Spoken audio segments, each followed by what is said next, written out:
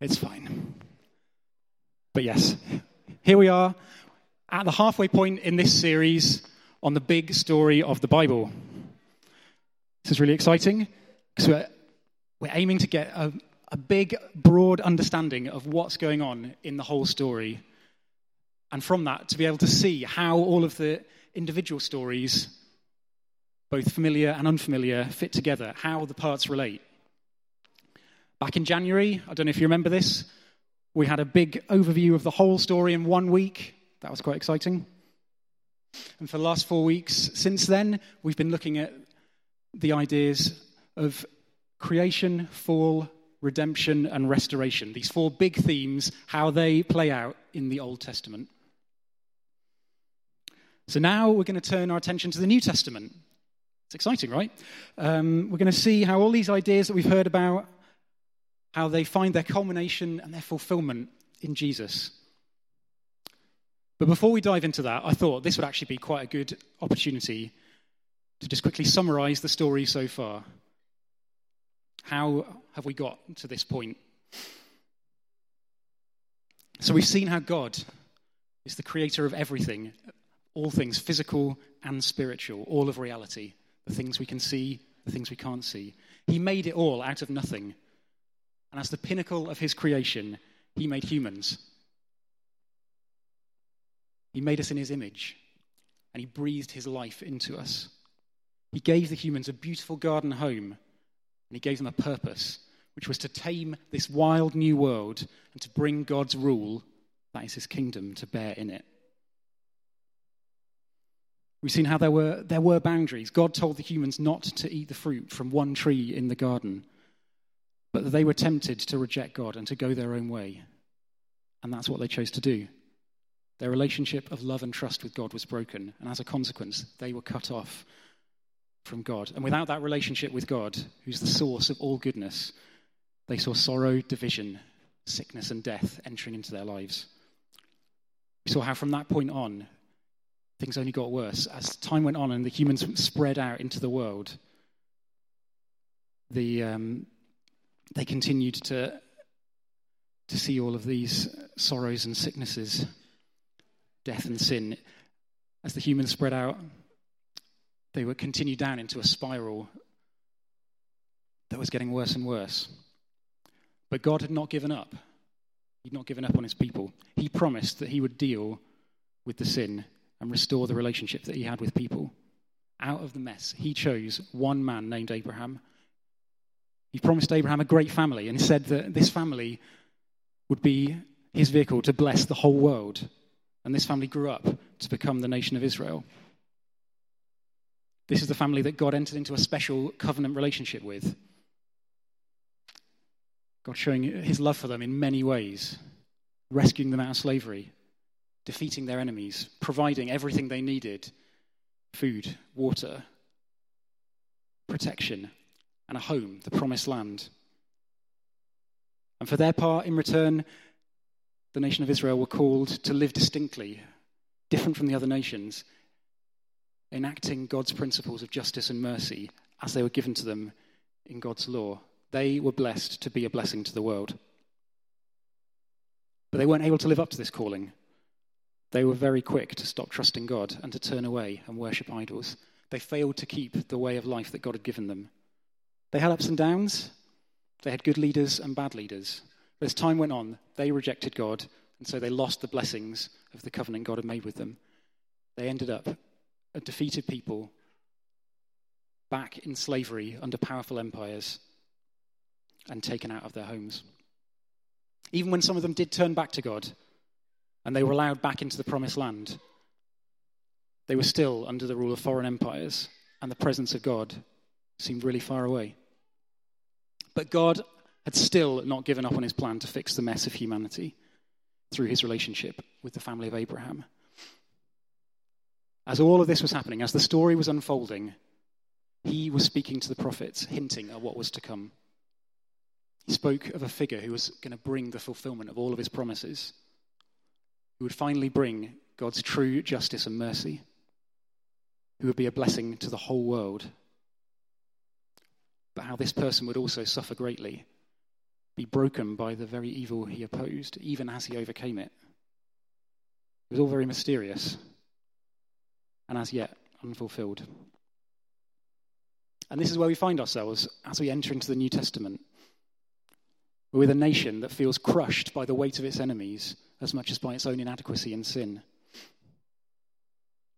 With a people holding on to the promises of God from long ago, even as they feel further away from fulfillment than ever. Into all of this steps Jesus. Because you see, Jesus didn't just appear out of nowhere. He saw himself as part of, and actually the culmination of, the whole history of God's plan for humanity as we see it in the Old Testament. And it can be easy to miss that, miss the big picture, to get caught up in the immediate story, forget where it's all going in the big story. I think that's especially true for the stories that we know and love well, the ones that we've heard since childhood sometimes. But then it can become a story of God just sort of reacting to some kind of human mess, God in damage limitation mode. We can think of it as God trying time and time again to find someone, anyone who will truly love him and trust him back, but it never quite working out. If we look at it this way, Jesus might become just another response to how bad things have got. As if God's saying, I've tried all these other things, I've tried and tried and tried, and nothing's worked. Now I'm going to have to come down and get serious, come in myself. I don't think this is the right way to read the Old Testament, and it's not the way that Jesus read it. He knew that it wasn't just a series of random stories, but it was God carefully putting into place his plan for the world. This is a God who has a purpose for the world he created. It's an unshakable God who isn't put off when things go wrong, when we choose not to cooperate. So it's a story of how God is going to get what he always wanted, a world flourishing with God and humans ruling it in relationship with him. And of the surprising way he goes about making it happen.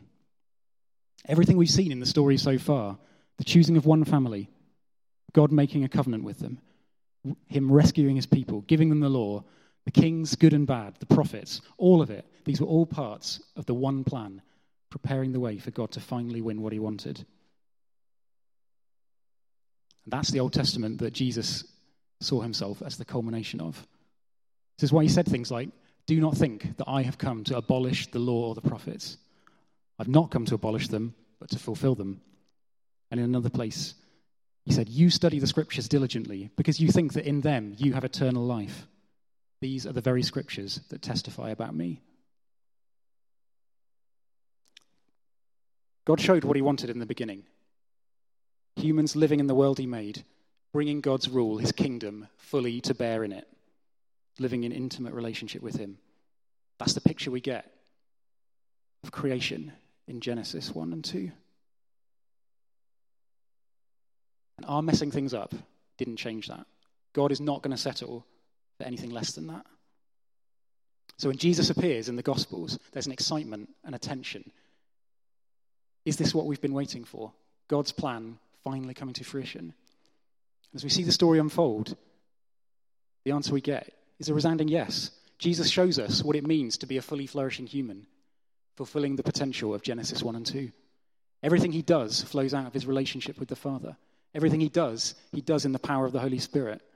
He brings new life, healing, repentance, the things of God's kingdom, wherever he goes. This is it. In fact, we see explicitly that Jesus, like no character before him, actually stands up against the temptation and trusts God. At the very start of his ministry, in the wilderness, Jesus is tested by Satan to not trust in God's plan and God's provision, but to take power on his own terms. It's like his own version of Adam and Eve's test in the Garden of Eden. But unlike Adam and Eve, Jesus passes the test. Again, at the end of his life, we see Jesus in a garden. He knows that he's about to be arrested and killed.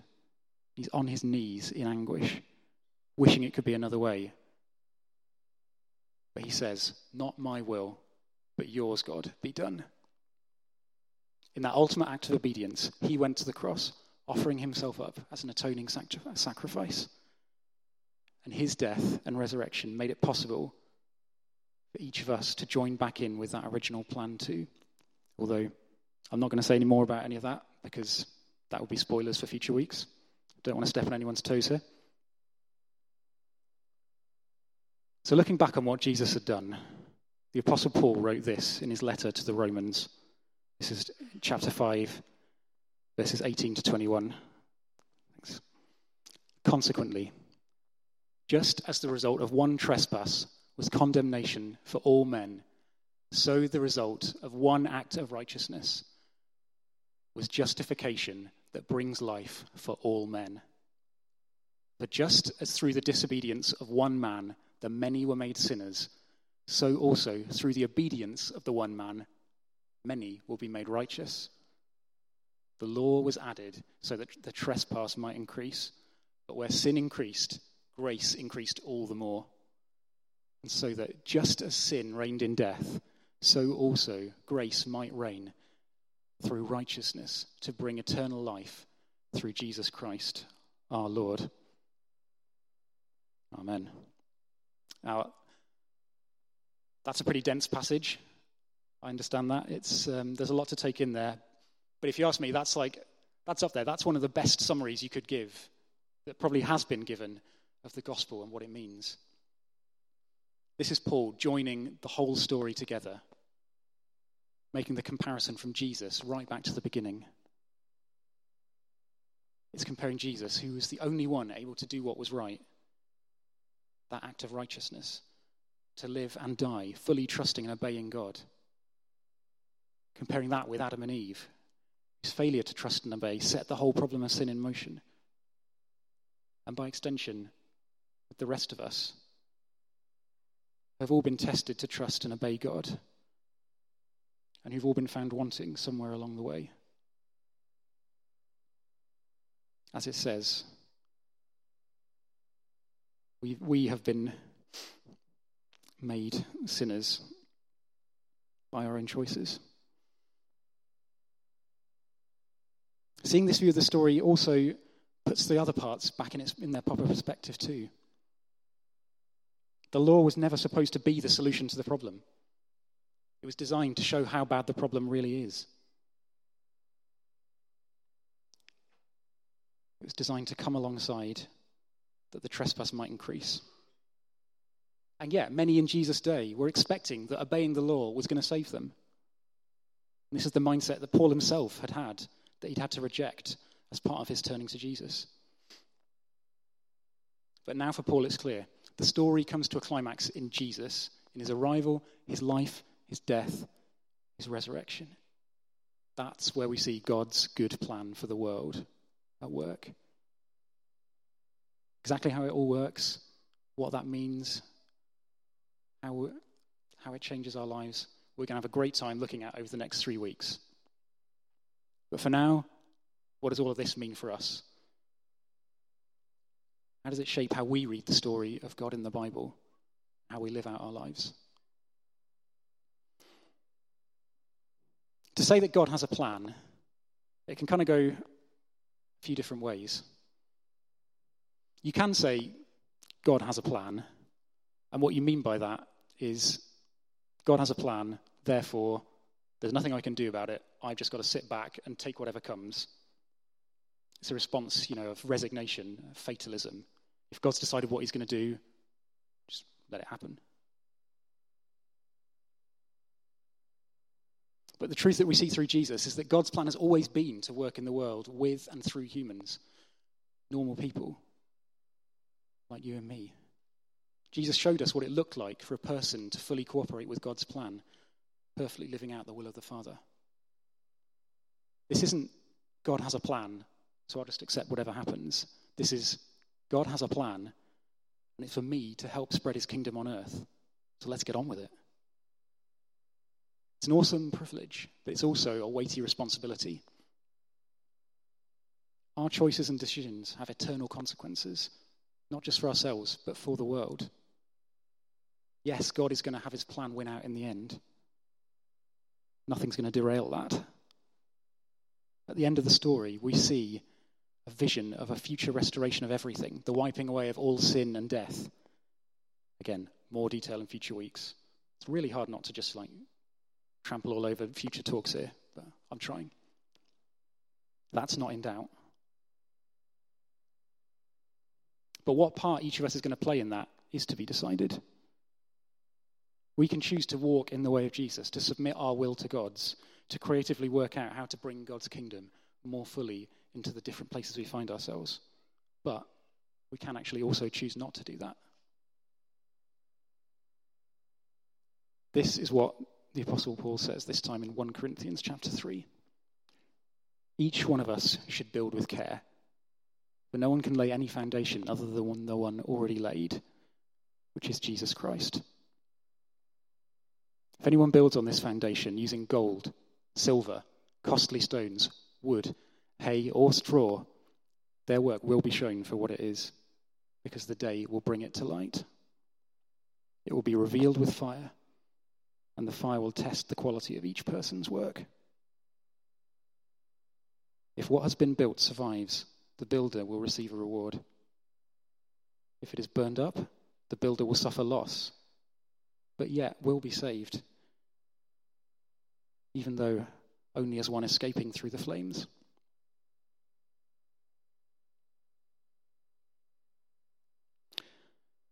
So, all of that said, I think there's just some questions that we can ask ourselves. Am I going to choose to join in with God's plan for the world? Am I going to fully cooperate? Laying down all the things that I know aren't part of that.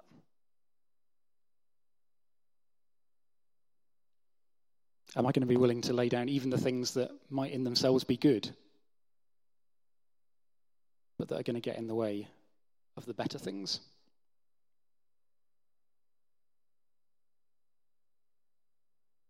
Am I going to choose to submit myself? Am I going to choose to learn from Jesus how to actually do this well? To be a person who carries the kingdom of God and brings it to bear in the places around me? And where can I be an agent for God's plan in the world?